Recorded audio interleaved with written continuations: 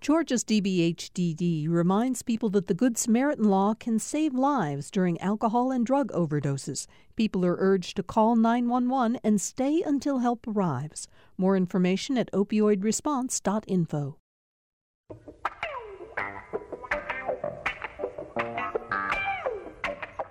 Welcome to Political Rewind. I'm Bill Nygut. Thanks for joining us for today's show. Remember, of course, that you can watch this show unfold by going to Facebook Live. Just search for the GPB news page, and we will be there. Tweet us at PoliticsGPB. And, you know, I never say it often enough, but and I know there are a lot of you who already do this, but you can always subscribe to the Political Rewind podcast. It turns out I'm just learning about the data around that. Apparently, a lot of you do that. We have tremendous response from people who subscribe to our podcast and listen to it. So you can do that, and we're glad to have you do that as well. Greg Bluestein, the political reporter for the Atlanta Journal-Constitution, the guy who is in the paper more than anybody else. Welcome. Thanks for having me. Glad to have you here. Jackie Cushman, who is a columnist, a conservative thinker. You know, we never talk about your books. You've got a couple of books. I do have 2 books out. So the first one is called The 5 Principles for a Successful Life. And my father and I wrote that together. And we have 34. Newt Gingrich. Yes, Newt Gingrich. But we have 34 different people, and it's a wide range of people, anywhere from Bill Clinton to Rush Limbaugh to, Patrick Kearney. We had like one of everybody. I mean, just everybody in there. So it's kind of a fun book looking at general life and how do you succeed. Who did the Bill Clinton interview? No, my dad did. Yeah. So, but it's good. It it's was all, not it's all an basic. Air Force One coming back from Israel. but it's just a good. I mean, it's just a good. We have everybody, entertainers, politicians, you name it. We have it in there. That's cool. And the second one is called The Essential American. So it's 25 documents every American should own and hopefully read. And so it starts with Patrick Henry, Give Me Liberty, Give Me Death, takes you all the way through, has MLK, JFK, a lot of Roosevelt. Overweighted in Lincoln because it's hard to cut Lincoln's speeches. They're so critically important to our country. And then it ends up with George W. Bush's speech at the well of the House after 9/11. Oh, terrific. So it includes the actual text as well as a front piece saying what was happening, why it was important, and why it's important today as well. We can go to JackieCushman.com and get more information about the books. Yes. And also read your columns. They're your most recent one, which is about that encounter between the high school, the MAGA-wearing, hat-wearing kids who seem to have been falsely accused of mocking the Native American. It turned into a mess. It really did, and it ended up, the coverage was really coverage about the coverage as opposed to really digging in deeper. But I think the challenge we have in a world that moves so fast in technology is for us to slow down and to make sure we have all the facts, especially before we start accusing people. And that's really my concern. Yeah, fair enough. Beth Shapiro, now enjoying sort of a retired life, not really, after being a pollster for both mostly Democratic political candidates, for nonprofits, also did a lot of political consulting, again, with mostly Democratic candidates. And as much as you want to pull back, you are still involved in politics to one extent or another.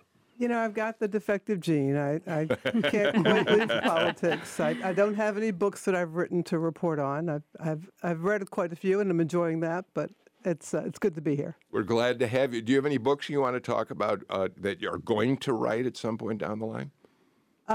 No, because I have no intention of writing any books. Good for you. Yeah. The secrets all go with me. All right.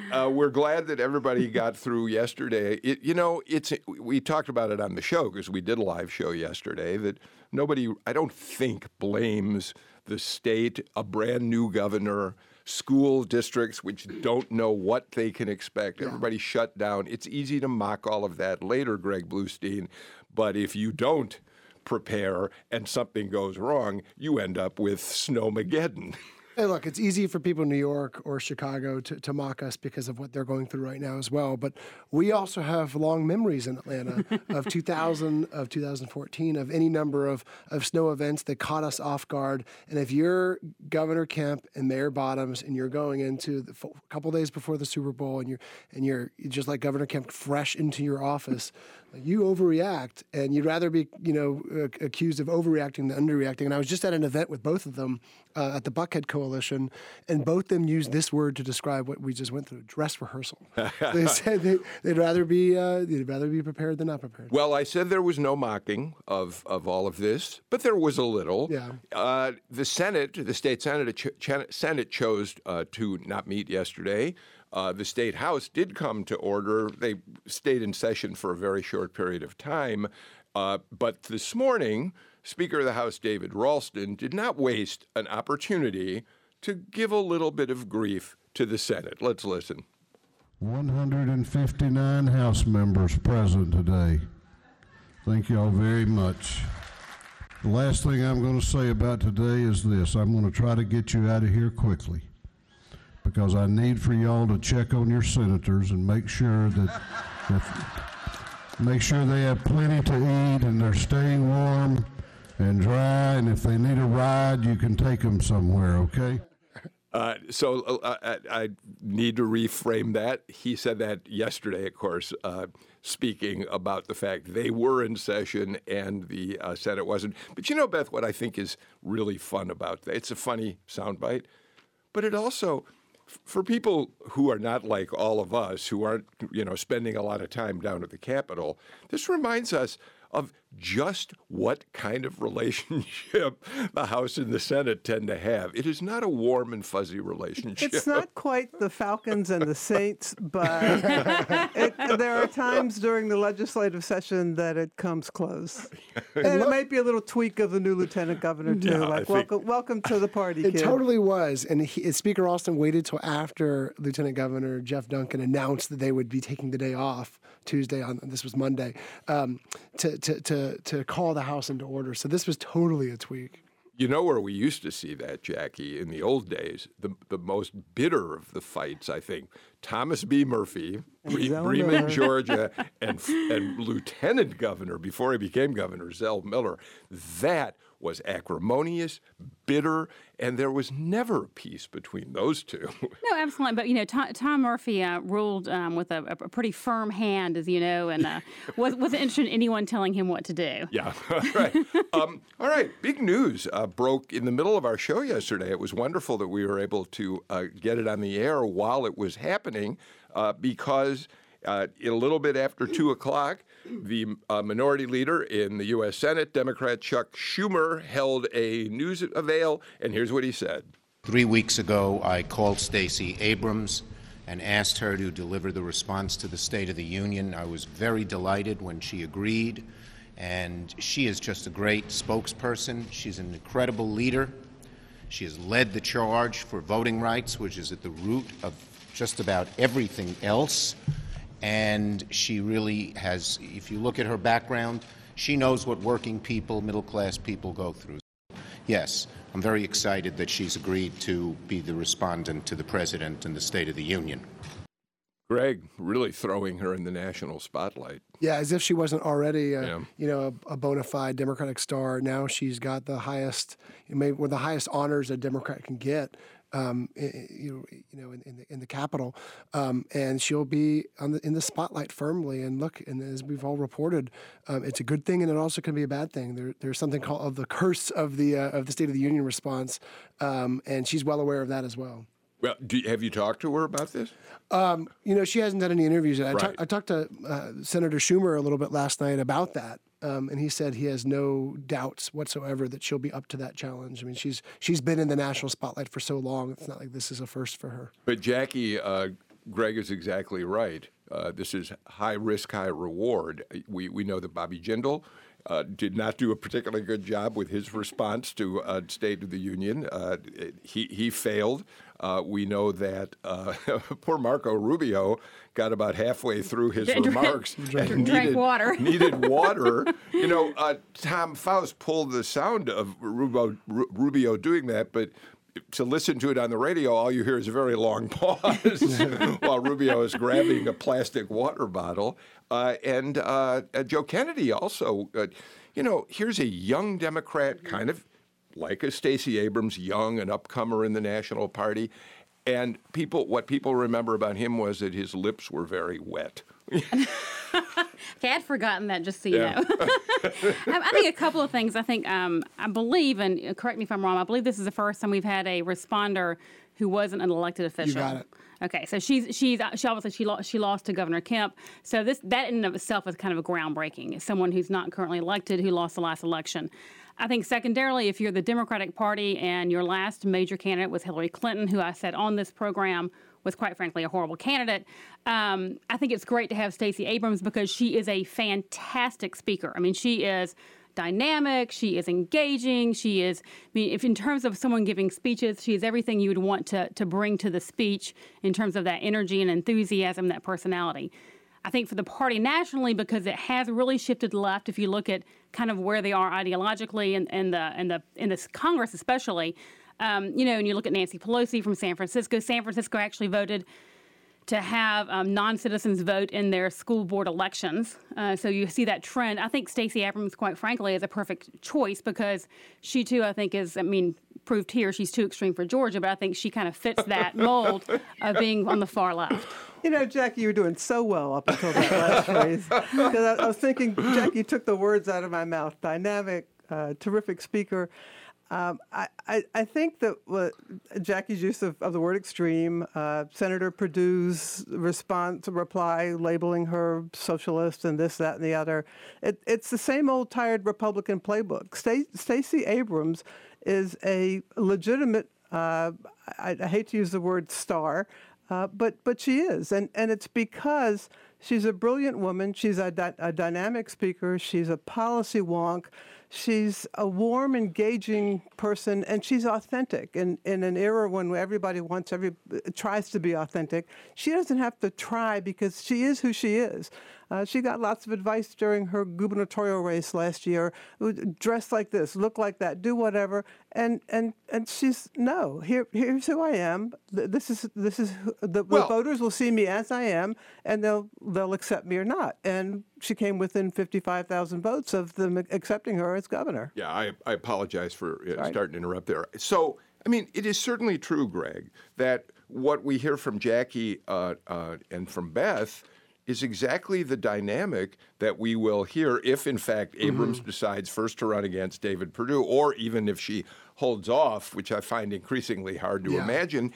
It's going to be, she is a progressive, liberal Democrat, and David Perdue is about as close to President Trump as you can get. So they're really expressing exactly how that election would come down. Yeah, obviously she hasn't said whether she's going to run or not, right. But it is all but a certainty to many Democrats here in Georgia and nationally that she is, especially with this announcement. And you're right, in some ways this is a replay of what we just had in November between a conservative Republican and an opponent who he tries to brand as too extreme for Georgia. But in other ways, it's going to be an entirely different race because you have an incumbent who seems to be, at least through our polling, more popular in Atlanta suburbs than Brian Kemp was. And it's a federal race. And it's a race that these are issues that Stacey Abrams barely touched during her campaign for governor because she's running for Georgia governor, not for federal office.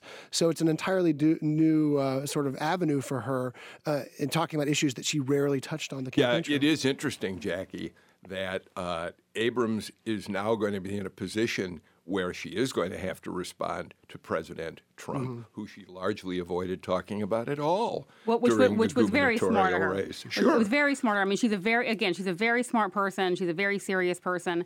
And this is really, for her, a great opportunity because if she plays it right and she does well, which my guess is she probably will, she'll get a lot of national media, which means, quite frankly, a lot of national money wherever she decides to run. We had a huge amount of money flowing into Georgia from outside the state for the governor's race. I think she had, Greg, you probably know the numbers. I think she had probably 50% of her money or more coming from out of state. She raised about $42 million overall, and it was more like about two-thirds from out of state. Two-thirds from out of state? Okay, yes, I know you know the number. And I think, if you look at, Greg's phone going off. But if you also look at, it's Bill, sorry. Mine buzzing, sorry. There you go. But if you also look at her ability to really transform the party, I think we'll have to wait and see because, again, I agree with Beth in terms of all the personality and the vibrancy and the authenticity. I think a lot of Stacey Abrams, I just think if you look at her issues, which you actually didn't talk about, that she actually is for Georgia, much more to the left than most Georgians. If you look at California, I think she fits right next to Nancy Pelosi. I think if you listen to her during her campaign, the one of the key issues she talked about was health care, and it was Medicaid in particular. And that's it's the health care issue that enabled the Democrats to take over the U.S. House nationwide. So I think that what I'm expecting to hear from her Tuesday night is a vision about prosperity and enabling folks that are not feeling terribly prosperous to get back on track. And a key part of that is health care.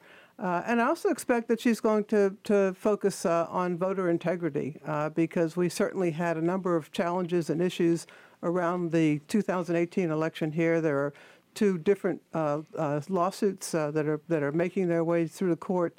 And so I think that voter integrity, the questions around voter suppression, and ethics in government will be another key path that she goes down. Schumer mentioned voter integrity in his brief remarks about why she was one of the reasons she was selected. Yeah, and in an interview with me, he said that she's made voting rights the bedrock of her campaign, which she did through New Georgia Project, which was the voting registration group she started before she launched the campaign, and then after the campaign, of course, she launched Verified Action, which is filed that far-reaching lawsuit, and it's one of about a half dozen, I think, really, that are still pending in the courts right now that could have sweeping effects in Georgia's electoral system. So here's another thing, Greg. Let me start with you, and I'd love to have everybody else weigh in. That I thought about after she was announced for this job. We already knew that Democrats in the state of Georgia, Democratic leaders, are not going to give Brian Kemp an easy 4 years. They've made it clear that much like what we're dealing with in Washington right now, if you are the party who is not occupying the White House, you're going to go after the president every single day if you can. That's not typically something we've seen in Georgia politics all the time. It's truer now than ever. And it strikes me that Abrams now being elevated to this major national role really tells us unequivocally that Georgia Democrats feel that they're going to be at war with Governor Kemp throughout the next 4 years because they've got Abrams as a leader. And what strikes me as interesting about that is there's been so much talk about whether Brian Kemp is going to govern the way he ran to the right or whether he's going to be conciliatory, try to reach out across the aisle. We don't ask that question about whether Democrats are going to try to work cooperatively with their governor. Good point. And you used the word war. And Republicans picked up on that word as well because Stacey Abrams used that word war in her campaign, in her thank you tour kickoff last week. Rebecca DeHart, the executive director of the Democratic Party of Georgia, and DuBose Porter also used the word war on Saturday. It is a much more confrontational, edgy approach from Democrats. I think that the Democrats would probably say something to the effect of, yes, Stacey Abrams had progressive views throughout the campaign on guns, on abortion, on certain issues, but also she focused her campaign on education, more education funding, on healthcare expansion, on Medicaid expansion, and on jobs. And so those aren't necessarily, those controversial topics. And so that's, she would make her campaign. If she was governor right now, we'd be talking about her pitch to expand Medicaid, which, by the way, we might still be talking about with Governor Kemp. Okay, but Beth, we're going to see Democrats play hardball with Kemp. Clearly, and we'll see what happens, but as of right now, it appears they are not going to give him too many breaks, too much breathing room.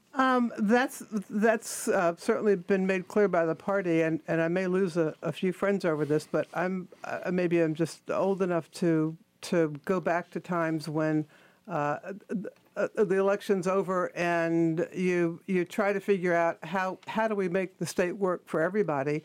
I also am very much aware of and in touch with feelings that the election was not, the 2018 election for governor was not played on fair territory when the Republican candidate for governor was also overseeing the state's election process. So I understand where it's coming from, and I guess I'm just not happy that we're at a point where that's how we fight. But we've seen this at the national level. We certainly saw it under President Obama when the Republican majority leader, Mitch McConnell, basically said early in Obama's term, we're going to make him a one-term president. We're not going to let him get anything done. So it's an unfortunate reality of where we are politically. Having said that, Jackie, I'm also rethinking parts of that at least. That isn't to say the parties clearly are going to continue to be at war with one another. I'm not sure that's necessarily going to be true in the state legislature, where there are going to be bills that Republicans and Democrats, we hope, will work cooperatively to pass. So it isn't across the board in all aspects of government necessarily. No, I think you're right. I think, the reality is if you want to get things done and at the state level, you've got to work together to some degree, especially if you're in the minority party.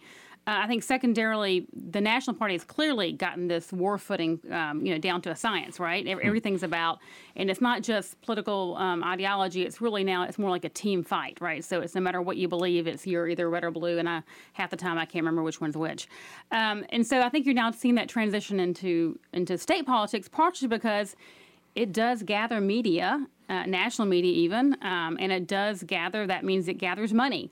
And where media and money are gathered, that's where people go. And I think that's what you're seeing the state Democratic Party do here in Georgia. I think what you also see at the state level, we've seen it in North Carolina, we saw it in Wisconsin, we've seen it in Georgia a little bit, where the Republican Party, when power shifts, it changes the rules to enable them to maintain control. We've seen it in Georgia with the tweaking of legislative districts throughout the decade as opposed to right after the census. And we're fully expecting that will happen again in some of the suburban legislative seats that flip from Republican to Democratic. Look for over the next year or so for there to be tweaks in the map to cut out a few Democratic voters here and put a few more Republican voters in here. And some of those ousted Republicans are privately telling legislative leaders, yeah, we should have done this two years ago. Let me ask you one other question about the State of the Union. Jackie, you've been up there for States of the Union addresses. I have too. It's always a really I've said that on the show the other day. It really is a big night, and we'll watch it next Tuesday, whether you like the president in power or not. The ceremony around it is very grand and exciting. It's not surprising that President Trump eventually decided, I don't want to give a State of the Union address anywhere but in the chambers of the United States House, because that's where it all really plays out in its grandest form, again, whether you like him or not. But here's my question, though. If you, and then I'll get to Jackie, to Beth, because you've both done some consulting with you. Where do you put your speech if you're Stacey Abrams? What are the atmospherics? The president will have a joint session of Congress in that beautiful chamber. They'll be applauding, some of them. They'll be up and down. And then the other party, the opposing party, gets the response, and it's in a studio or someplace, and it's all very flat and quiet. How do you change that dynamic? I think there have been, and looking at Greg, I think he might remember. I think there have been a couple places where they've used small audiences. I know they have done some interviews or some call-ins. One year they had a call-in with several different people there. Yeah. So I do think it's important. It is very hard to give a really dynamic, really great speech in front of a flat screen. I'm sure all of y'all can do it, but it's a learned skill. I think you put it somewhere where she can talk to people directly, where she can be seen with people. Maybe you even do it from Georgia, because people are, quite frankly, tired of, Washington right now. If you ask anybody about Washington and function, then the obvious answer is no, it's dysfunction.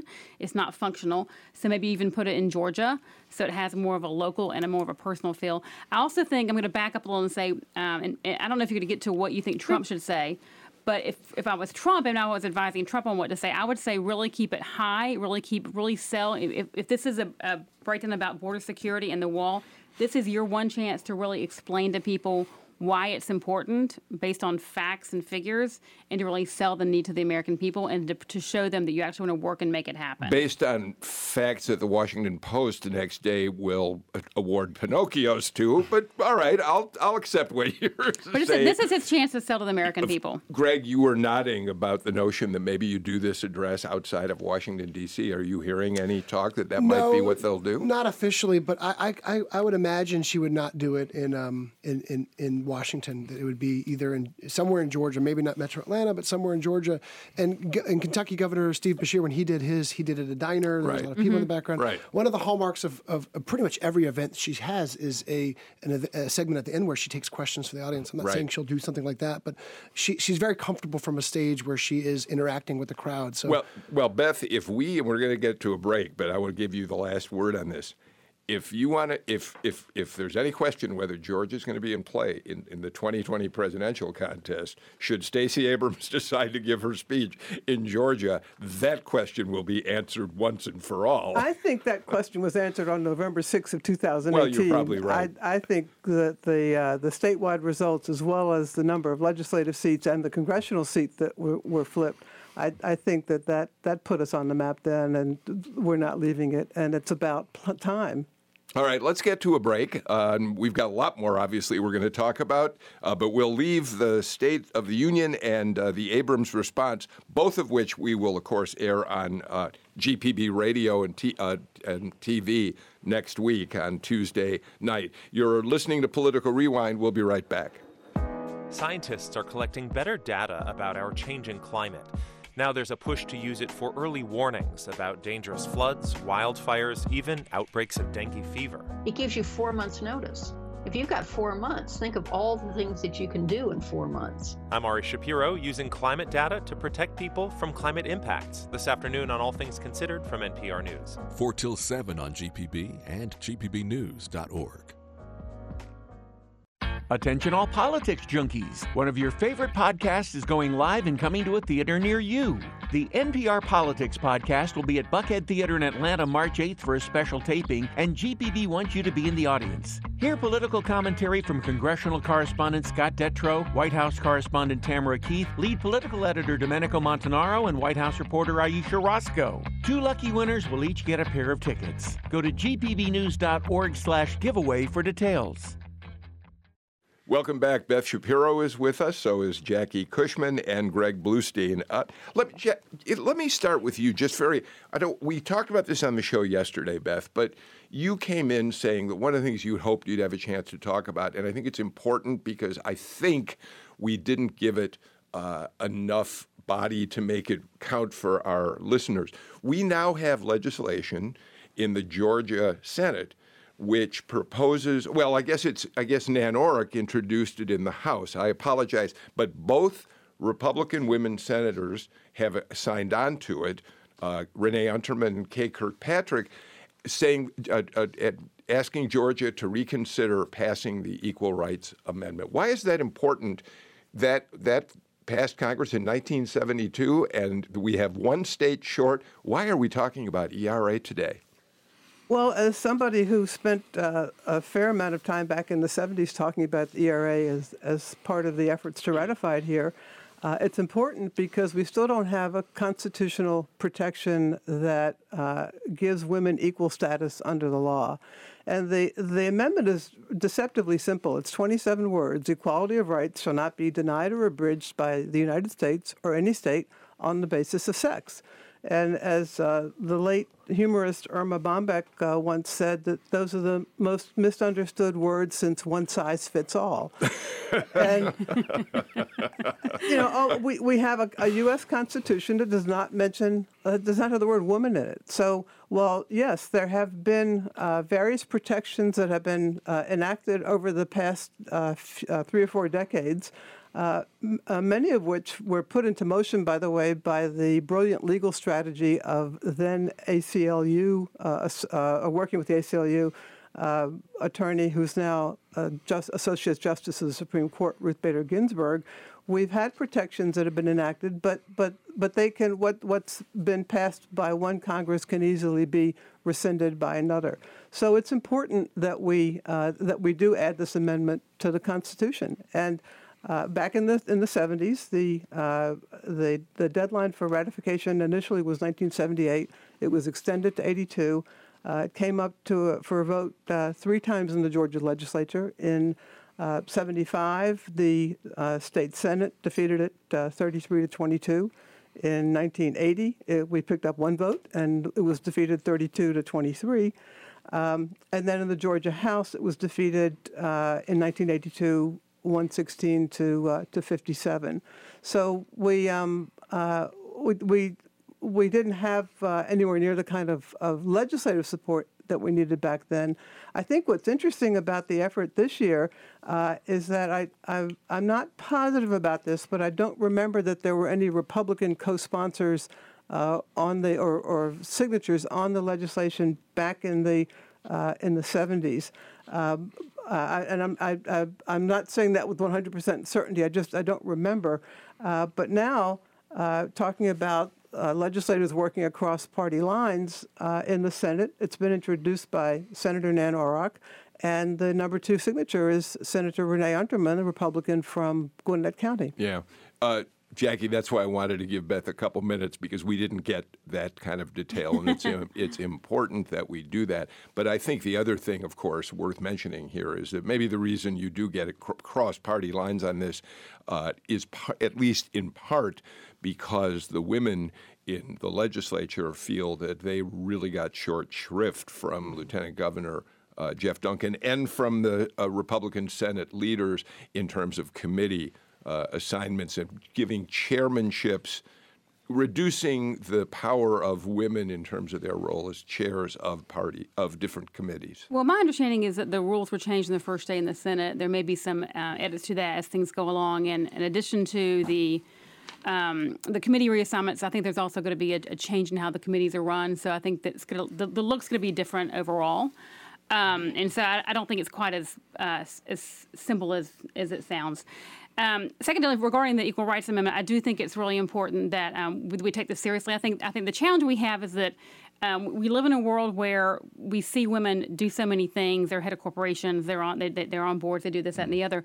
And then I think you think, oh well, then do we really need that? I think that sometimes that's the cause, to your point. But people say, oh, do we really need to have that because we have the laws and you can't discriminate? And so I think this is really important at this point in time to really say, this is an important topic. We need to really sit down and discuss this. And yes, it's still needed, not just because of where we are today, but the fact that we need to have this on the books and to say this is the way it is. There is no discrimination regardless of sex. So, Greg, it's going to be interesting to see how far this gets. Republicans are painfully aware that they need to make gestures to try to win back suburban women who voted Democratic in the 2018 election. And it's going to be interesting to see how the Republican Party deals with this in the legislature. Yeah, there's 15 women in the state Senate, and 13 of them are Democrats. The only 2 Republicans are both suburban Republicans who are being targeted in the next election because they're in more competitive districts.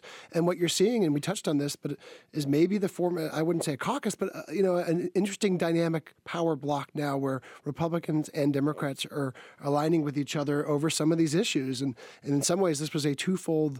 It is not directly related to the ERA, I don't think, but it is a week after a twofold protest on the sexual harassment complaint deadline that passed the first day of the session, and over the fact that a lot of women and some of the men in the legislature are upset that women were being shunted to less important committees. Yeah, we should remind our listeners, we've talked about it, but that on the same day, the first day he was in office, when Governor Kemp issued an executive order which set rules and regulations for how state agencies should deal, I think it's fair to say, more aggressively with sexual harassment complaints.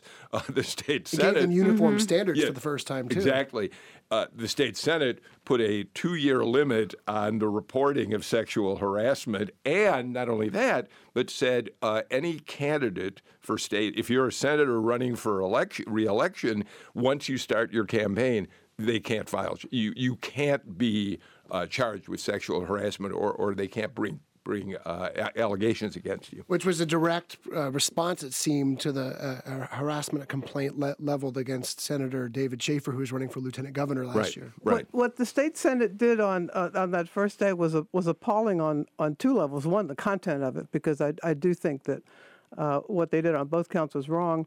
But the second is that they ought to be the Senate leadership should be accused of political malpractice because they clearly were unaware of the election results in suburban Atlanta legislative districts. And to take 2 steps like that, which have been interpreted by many people, women and men, as slaps at the female senators, I just think I couldn't believe they did it. Then again, as a Democrat looking at 2020, I'm kind of happy they did, because I know lots of people who were, we all kind of quieted down after the election, and now it's like, oh my God, they're at it again. Let's watch. If Jackie's right that we're going to see some movement in the state Senate to try to ameliorate some of the initial damage, that'll be interesting to watch unfold. Wait and see. Yeah. Greg, there's a movement in the legislature right now to reduce the length of time for runoffs, which in federal elections, in congressional elections, Senate elections, whatever, and the length, it's a 9-week period that is mandated by federal regulation to allow for military and overseas votes to be cast appropriately, right? Mm-hmm.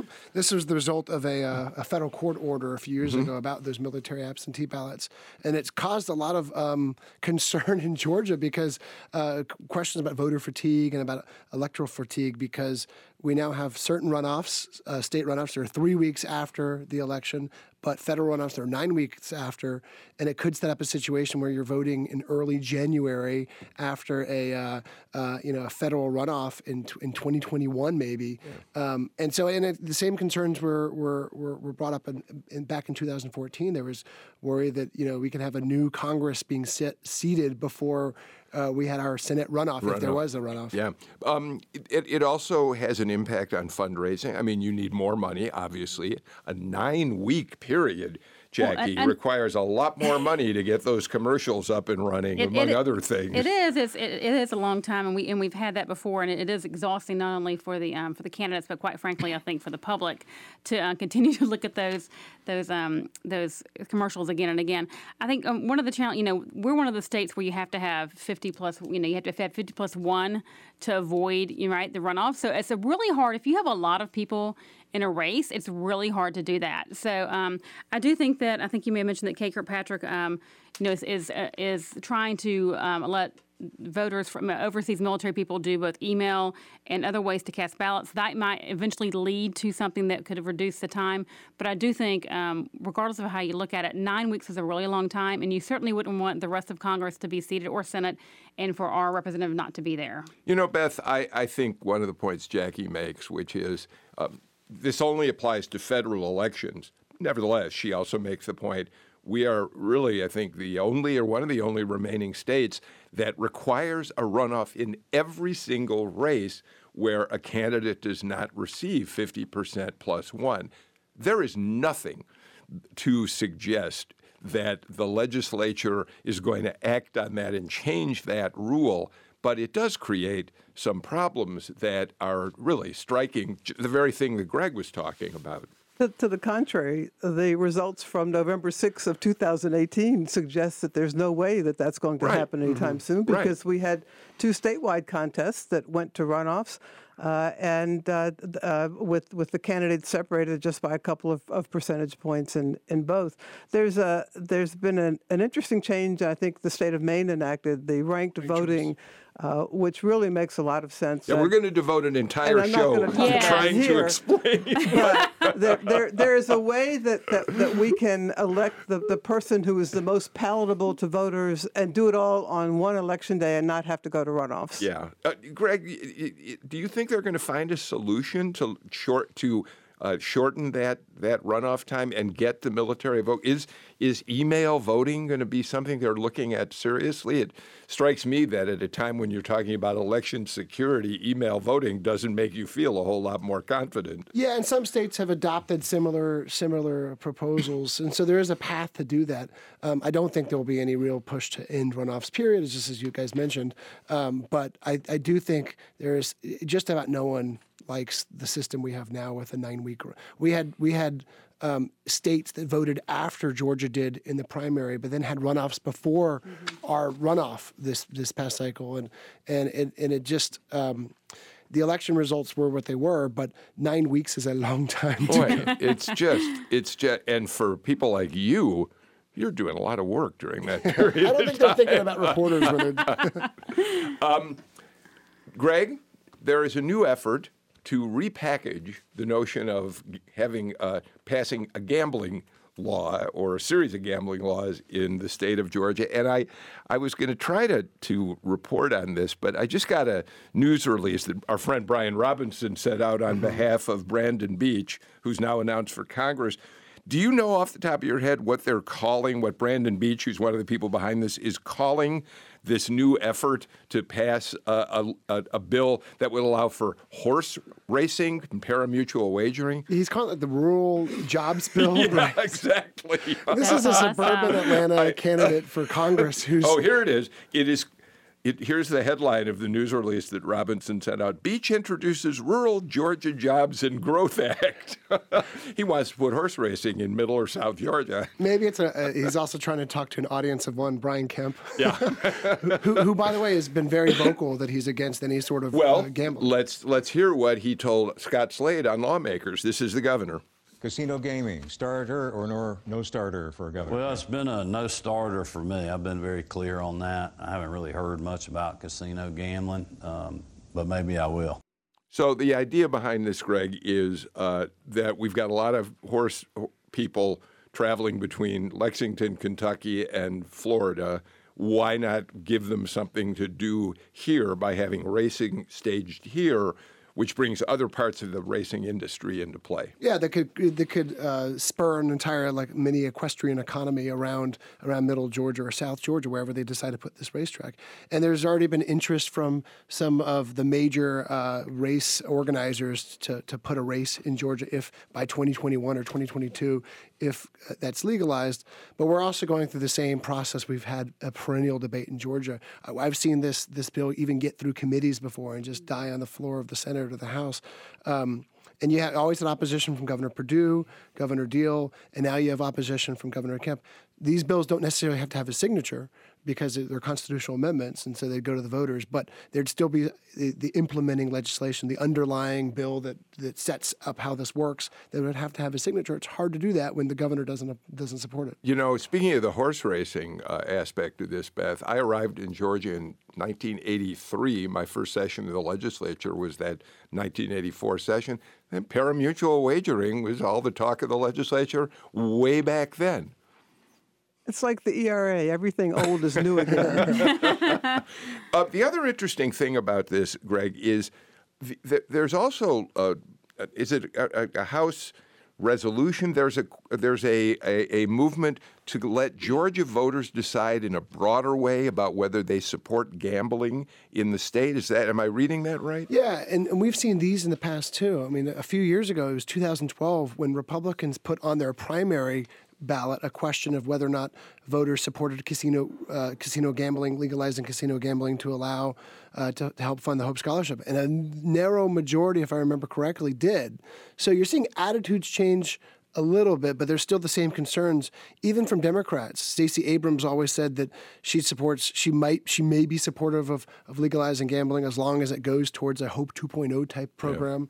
Yeah. Mayor Reed was always opposed to a casino in downtown Atlanta. He worried that it would prey on lower income people who didn't have the money to gamble away. One of the things, Jackie, that I thought was interesting when I read this story, and we're going to get to a break, so I'll give you the last word in this segment, is the lobbyists aren't coming out the way they did a couple of sessions ago and last year. They were spending, the MGM Grand types, right. They were spending a lot of money in Georgia to try to get legislation passed to allow casino gambling. That, according to the AJC, has really died down. Apparently, they don't think they're going to get very far at this point. Well, evidently, they looked across the nation and they've been spending money here, and they said that hasn't done anything for us. Let's go somewhere else. Right. So, like everybody else, they have limited money. But I do think, Greg's exactly right. When you have a governor who's not really excited about a particular subject, it makes it very hard to pick it up and and carry it forward when you don't have that support behind you. All right, let's do this. Let's get our final break of the show out of the way and come back with more on today's Political Rewind. Financial contributions from listeners like you are not the only gifts that keep GPB on the air. In fact, many listeners have already chosen to donate a used vehicle to GPB. We'll pick up your vehicle for free and send you the paperwork for your taxes. Get started today. Call 877-GPB-1CAR or go to gpb.org/cars. That's 877-GPB-1CAR or gpb.org/cars. And thanks. On the next Fresh Air, composer Nicholas Britell. His score for If Beale Street Could Talk is nominated for an Oscar. He also composed the score for Vice, which is nominated for Best Picture. Britell scored the films Moonlight and The Big Short, composed the theme for HBO's series Succession, and for 12 Years a Slave, he wrote spirituals and work songs. Join us. Fresh Air is this afternoon at 3 here on GPB and gpbnews.org. Jackie Cushman, the conference committee that is going to look at how to solve the problem of the continuing resolution, how to fund the government. Remember, we have a 3-week window here that President Trump was proud to announce he had gone along with. And at the end of 3 weeks, if they don't work out a deal, the government potentially could shut down again. So they had their first meeting, House and Senate conferees today, to try to resolve this. What do we do about the president's request for $5.7 billion? What do Democrats want to do about other aspects of immigration? One of the interesting things is that our own Tom Graves has been appointed as one of the House members on the conference committee. But here's what's interesting, and I want you to weigh in on this, if you will. Suddenly, this is no longer a dynamic of President Trump against Nancy Pelosi. This is now kind of regular order of business, right? You have a conference committee and legislators in Washington trying to resolve this.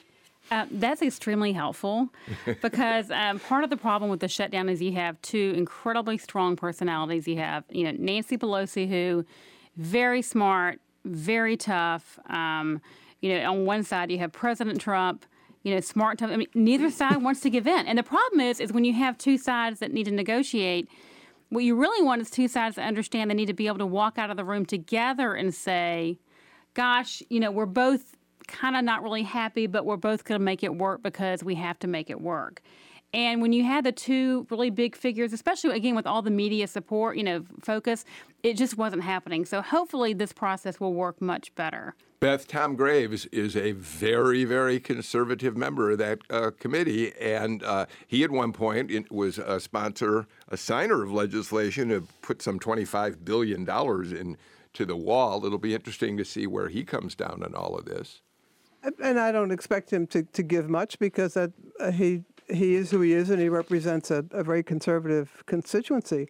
I think the challenge that Nancy Pelosi and Chuck Schumer have in negotiating with President Trump is you don't know when he's going to change his mind. You could walk out of a room and say, we both gave a little, and here's where we're going with it, and then Rush Limbaugh and Ann Coulter start calling the president a wimp, and before you know it, he's changed his mind. So I think it's a challenge negotiating with this White House. On the other hand, I do think that it appears to be a pretty strong conference committee. It's a balanced group of people from both ends of the spectrum and places in between. And I think you have people like our own Senator Isaacson who are standing up and saying, look, folks, we've been sent here to make government work for the people, and we can't shut this down again. So I think we're going to come out. I'm hoping we're going to come out with something that can pass. And that mini revolt that you mentioned with Senator Isaacson and 5 other Republican senators changed the dynamic. Yeah. And my AJC colleague, Jim Galloway, a frequent guest on the show, had a great interview with him that was published in today's paper where Senator Isaacson said, if we have another vote like we did last Thursday, there'll be a lot more than 6 of us crossing over to get something done. That's a game changer. Yeah.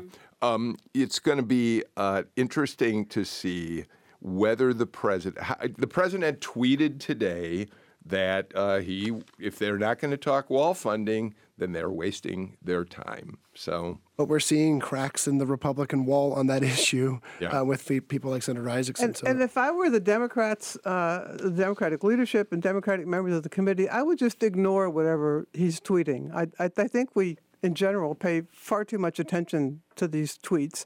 I think that the committee needs to do its work, and then it's going to be up to Senator McConnell, Leader McCarthy, and others to sit down with the president and say, "Look, this is what we're going to get, and you have to go along with this." I actually agree with Beth. I think the more we focus on what's actually happening in some terms of substantive things versus regardless if it's, Donald Trump tweeting or anybody tweeting or things that are passing that may or may not be, just like fly by night. To me, it's like I have a little dog that's a mutt that barks at anything. That's kind of, sometimes you just get caught in that never, never chamber when really we need to look at what can be put together and by the committee and see what happens after that.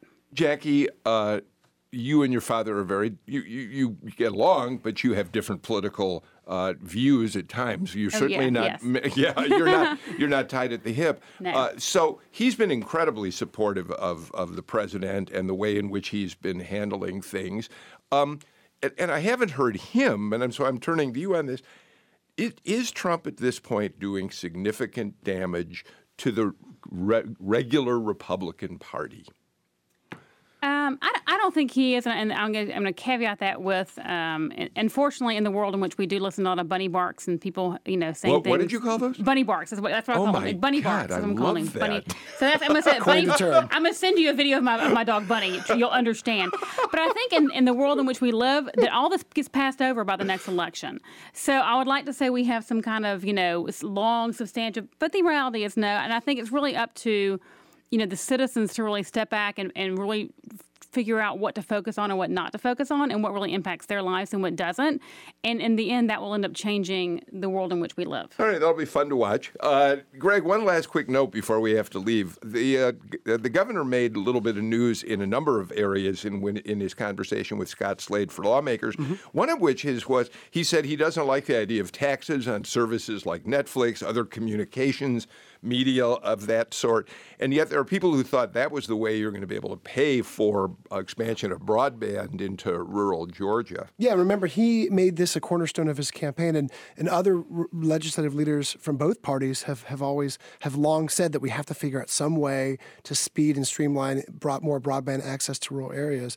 We're just not sure how yet. And he didn't completely close the door on the so-called Netflix tax, but he said he'd have to find some way to offset it. And it's kind of a bind for him, because here's a guy who ran saying, I'm going to reduce your taxes, and at the same time he does need to find more revenue to pay for some of the things they want to do in rural Georgia, particularly broadband. And he needs that accomplishment. He needs to go back to rural Georgia and say, hey, I got something done for you in year one, because he won such big margins from that part of the state. All right.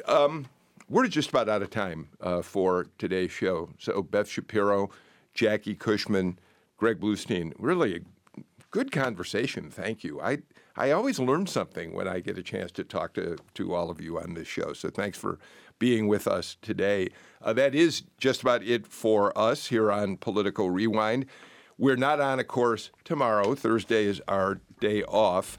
We are back, however, of course, on Friday, and we'll be doing the live radio show as usual at 2 o'clock. You can tune in then. And then if you want to see how it looks on TV with like real TV production cameras, not just these little things we use on Facebook Live, you can watch that show at 7 o'clock on a Friday night on GPB TV statewide, and then it's repeated on Sunday morning. And even if you're already listening and don't want to watch the show, tell your friends they can watch it and start getting to see what we do here on Political Rewind. That's it. We'll see you on Friday. I'm Bill Nigut. Have a great rest of the day.